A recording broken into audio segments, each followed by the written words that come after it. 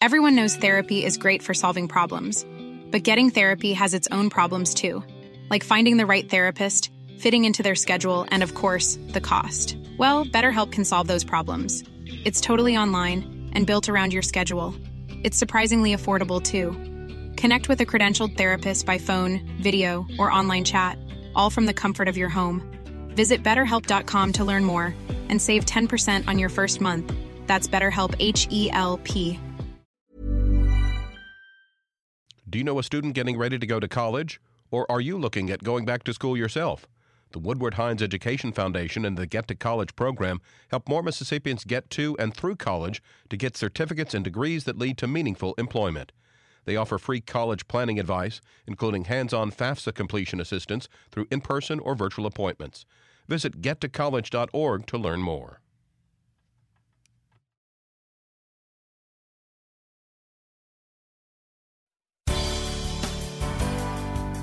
Good morning. It's 8:30 on Wednesday, May 17th. I'm Desiree Frazier. This is Mississippi Edition on MPB Think Radio. On today's show, a new study looks at the correlation between Mississippi's parole program and the state's high incarceration rate.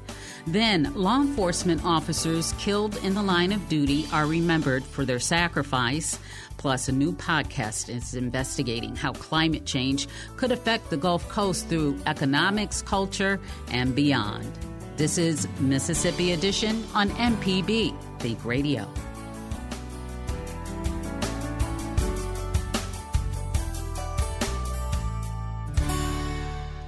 A new report by the Prison Policy Initiative is shedding light on how probation and parole contributes to Mississippi's incarceration rate.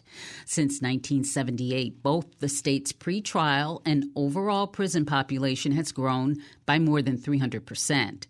Our Mike McEwen speaks with Leah Wang, an analyst at the organization who helped conduct the research and authored the report. She says high fees in the parole system and the requirement to stay in a single place can stunt someone's ability to reintegrate into society. Mass incarceration typically refers to people behind bars in prisons and jails, but there are millions more people within correctional systems every single day. And many of those people are on probation or parole, collectively referred to as community supervision. Now, probation is a sentence that you would face for a period of time where you have to remain in the community, but you're under the supervision of a probation office. So that means that you may never have been to jail or prison in your life, but you're on supervision in the community. And some sort of misstep can actually bring you back behind bars for violating the rules of your probation. Parole is slightly different. It's a type of conditional release from prison, so it assumes that you have already been serving some time in prison. But like probation, once released on parole, you are supervised in the community by a similar parole office or officer. And like probation again, you can have that status taken away from you for violating certain conditions of your parole, and that can bring you back behind bars to serve out the rest of your sentence in prison. And so the report also mentions that community supervision is overused. What does that look like? Right. So we wrote this report to shed light on how states tend to overuse and misuse community supervision to keep people under control and surveillance, which ultimately brings many of them back behind bars and harms others and their families. Probation and parole could be utilized well for people leaving prison or facing a possible sentence. They are great opportunities to connect people with meaningful services, but instead we find that probation and parole often set people up to fail because they have simply too many conditions being put on people. They are just high-stakes rules that people have to follow that the rest of us do not, and violating those rules can result in incarceration. So we argue, like so many other experts have been saying for years, that community supervision actually feeds into and is very tightly linked to mass incarceration and merits a wider view that we call mass punishment or correctional control. By some estimates, 42% of admissions to state prisons are due to violations of probation and parole, which should be a huge red flag to these state agencies that are designing supervision programs. I'm wondering, what is ostensibly the goal of community supervision? Well, we often hear that it's meant to be an alternative or sort of a lenient sentence for someone facing time behind bars or for someone who's spent years behind bars and is hoping to get out.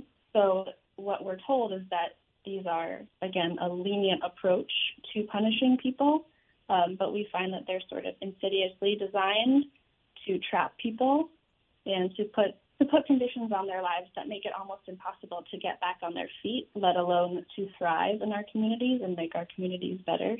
So we have sort of a one-dimensional narrative of probation and parole that makes us think that people are free because they are physically in our communities, but we certainly have found that they are not, and many of them are well on their way back behind bars simply because it's too much to comply with the rules of community supervision and to live their regular lives. To switch to Mississippi for a minute, something that really jumped out to me in the report is that Mississippi would have the highest incarceration rate in the world if it was its own country. At that, it's nearly twice as high as the rate of the United States. What effects can such a high incarceration rate have on a society, and in this case, the state of Mississippi? Right. So Mississippi is certainly one of the worst offenders when it comes to incarceration alone, let alone the overall mass punishment landscape that we ranked states on for this report. Being behind bars specifically comes with its own set of disadvantages. Taking people away from their communities and away from their families and away from their stability is a huge disservice to the residents of Mississippi. There are many angles that we could talk about why mass incarceration in Mississippi is terrible, but it's a huge waste of taxpayer money. Mississippi prisons are not known for their humane conditions of confinement. It's a little disappointing to see the rankings for Mississippi. Again, we put this report out in 2018, doing the same sort of correctional control rankings, and Mississippi was, I think, the 5th highest rate of incarceration, and this year we found them at the 2nd highest rate of incarceration behind Louisiana. So it's a little disappointing to see a state like Mississippi actually sort of climbing the ranks. So it's really important for state lawmakers and advocates to be taking the data that we put out for them and asking these questions. Included in the report was that both the prison incarceration rate and the pretrial population in Mississippi have risen, I believe, more than threefold since the late 1970s. How does that rise compare to national trends, if at all? Since the 1970s, pretrial populations nationwide have exploded. Mississippi is not a super outlier in that way. I can't speak to other specific trends. I think the last 10 years and then, of course, the last 3 years have changed everything. So my grasp of individual states changes compared to national changes I can't fully speak to, but we do provide a lot of granular data to that effect on our website. And what has led to that rise nationally? Well, the 70s marked the early chapters of the era of mass incarceration. So depending on your starting point, we, of course, did see huge rises in prison populations since then. If you look more at the last 10, 15 years, prison populations have started to wind down a little bit. A lot of that is sort of incremental changes, federal and state policy changes. It's certainly not enough to address the crisis of mass incarceration because we still have 2 million people behind bars and we still have millions more on community supervision. So, to get back to the point of our report, even though things have been maybe looking better over the past handful of years, it's simply not happening at a pace that is going to scale back our systems and return people to our communities in a real authentic way anytime soon. And our goal is to get states to look deeply at their rates and their numbers to try to make real considerable change now. Leah Wang is an analyst at the Prison Policy Initiative. Coming up, Mississippi remembers law enforcement officers killed in the line of duty. This is Mississippi Edition on MPB Think Radio.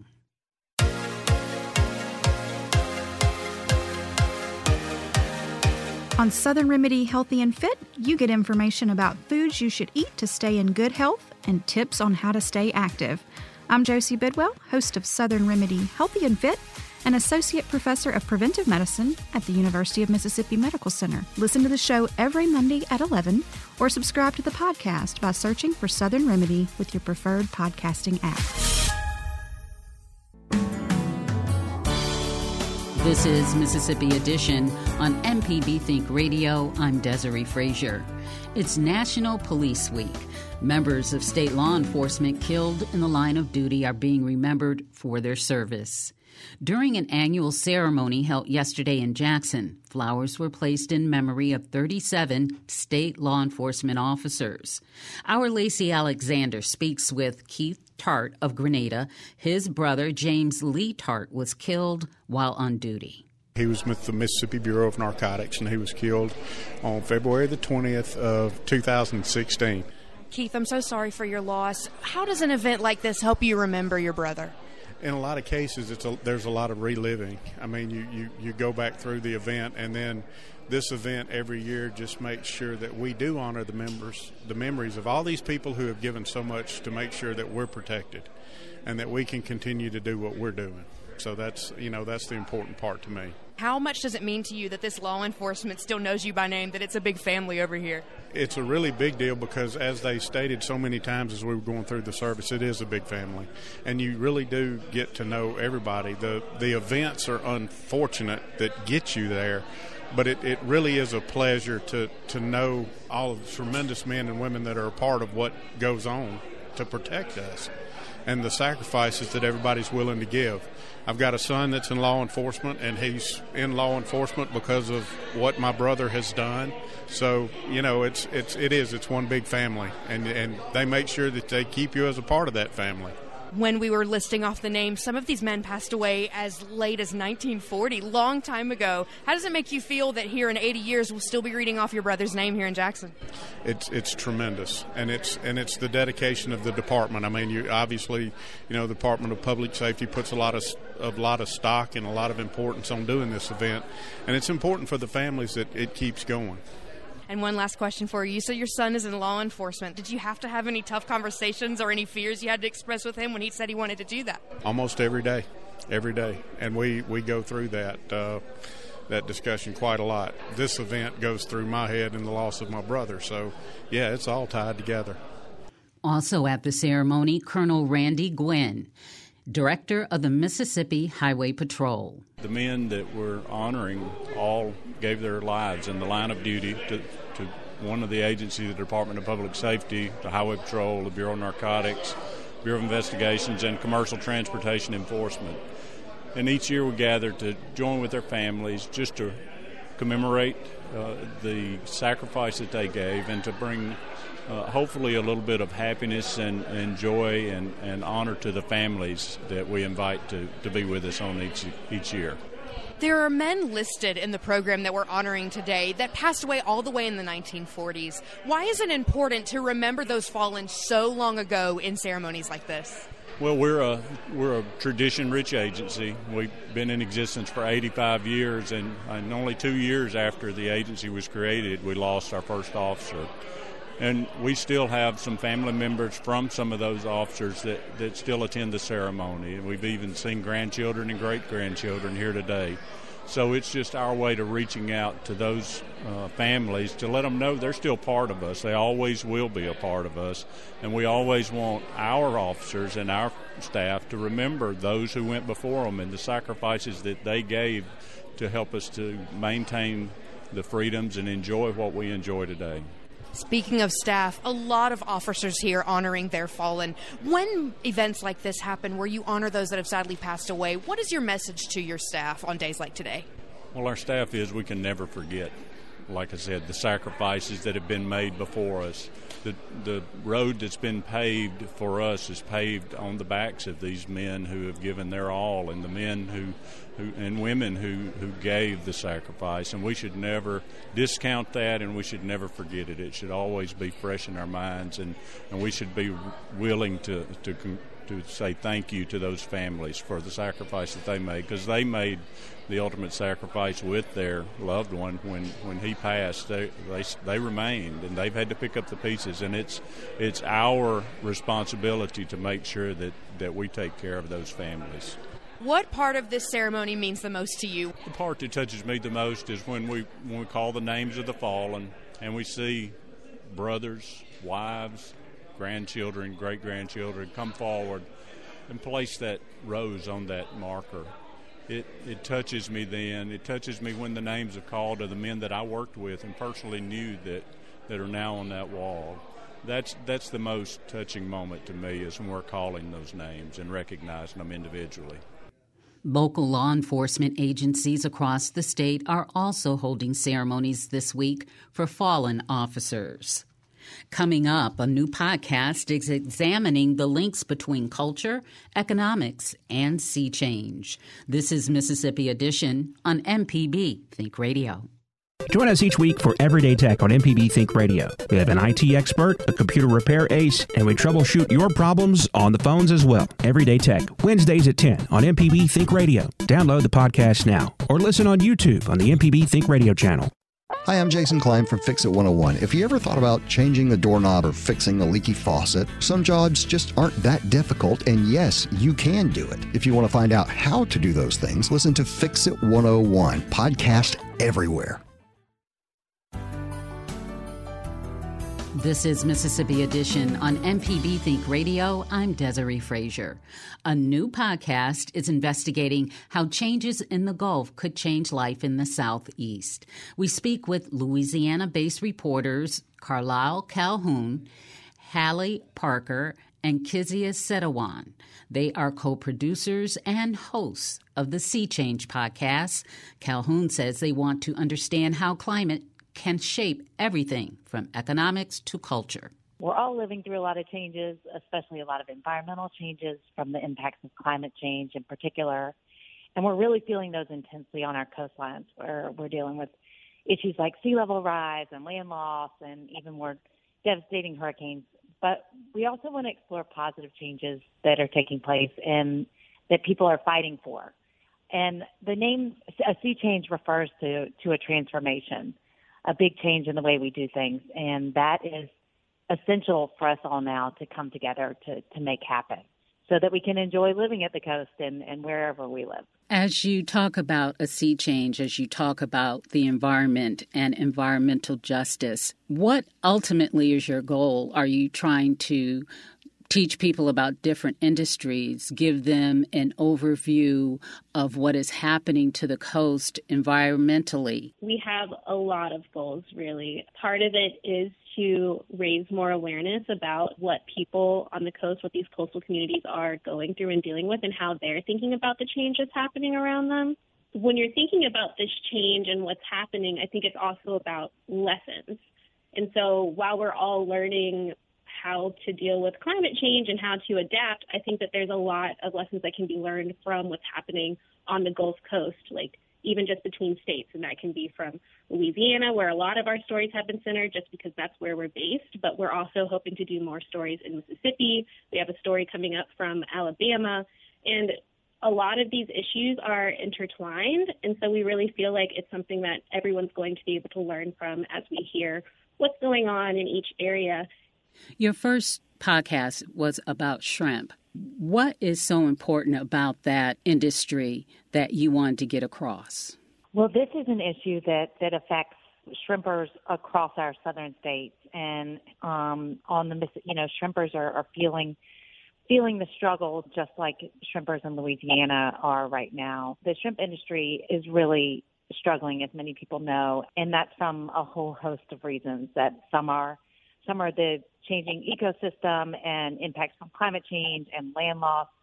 And they're also, just due to the globalized nature of how we get our food now. And so they are dealing with just a massive amount of imported shrimp. The whole fishing industry, this is across the Gulf Coast, is intertwined in our culture here. And a big reason why we all love living here, the culture around seafood and then just enjoying eating it is a big part of life here. And so when an industry that's culturally important and important economically is kind of on the ropes, then that impacts us all. So it's an environmental story, it's a cultural story, and it's a business story. So hopefully people will enjoy meeting the shrimpers in that episode too. At a fresh seafood market in Louisiana, the podcast team met with fisherman Thomas Gonzalez. They asked him about the major changes facing the shrimping industry. Oh, change? We don't have no more land. Everything's gone. This island was all commercial fishermen. It's all Spanish. 99% Spanish. It was a big community. We had our own school, we had theater, and everything down here. Then we ain't got nothing left here.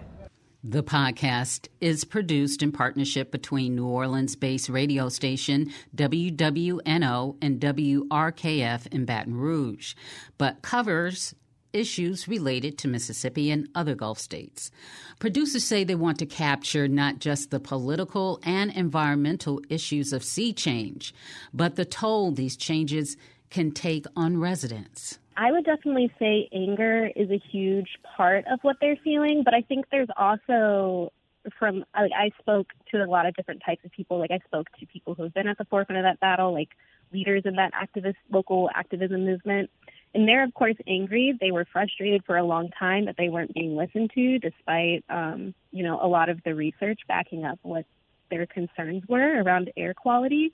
And I think now they're finally feeling more of a sense of hope. Like they have the ears of people who are important, people in power, who have the possibility of going up against, some of these larger companies to have their concerns actually heard on a higher level. And I even spoke to people who are more on the fringes of that, people who are just living their lives while breathing in this air. There was still some anger there and still frustration, but also just like a sense that they don't know what's happening around them, that they just want more information, that they don't fully understand or have the information provided to them about what's going on in their community. So it's really a mix of feelings there. And I mean, some people support the industry that's in their community. They've benefited from it. Their families have benefited from it for generations working for some of those companies. So in some cases, it's also just what people are used to. And speaking about it affecting us all, there is the concern that communities of color are disproportionately affected by environmental issues. Have you covered that? I think we do a great job in bringing in a variety of voices and people to talk about different issues, whether that's music or talking about how the environmental movement can be exclusionatory and can only feel like it's for white people. For our shrimper episode, we tie in how shrimping is not only just a livelihood, but it's an important reflection of indigenous lifeways and communities down the bayou. We really want to be wholehearted in how we cover this and make sure that people feel all aspects of themselves are represented in their story, and we're not just picking and choosing like a hot button issue and only this part of your suffering is being represented in our episodes. For future projects, what do you have in mind? My upcoming episode that will be out in the start of the summer is on how climate change affects our heritage and cultural sites and what folks on the ground are doing to protect and save these parts of our community that are under threat and what choices folks have had to make. More broadly, we just have a lot of ideas around, these big hot issues right now, like flood insurance prices, insurance premiums going up and skyrocketing. We're hoping to do a bigger project on hurricane recovery, which I know is something that's sensitive to a lot of us on the Gulf Coast. And then just also making sure we continue to have really entertaining and interesting conversations. We've already talked to different activists from the music side, and we're also hoping to do more around artists who are looking to communicate differently around climate change. We're thinking about the ways that the ocean and the coast can affect our mental health and our mentality. So really just trying to find stories that, of course, touch us personally, like those issues with insurance or hurricane recovery, but then also other ways to think about what's happening around us. New episodes of the podcast Sea Change are released every other Wednesday. This has been Mississippi Edition on MPB Think Radio.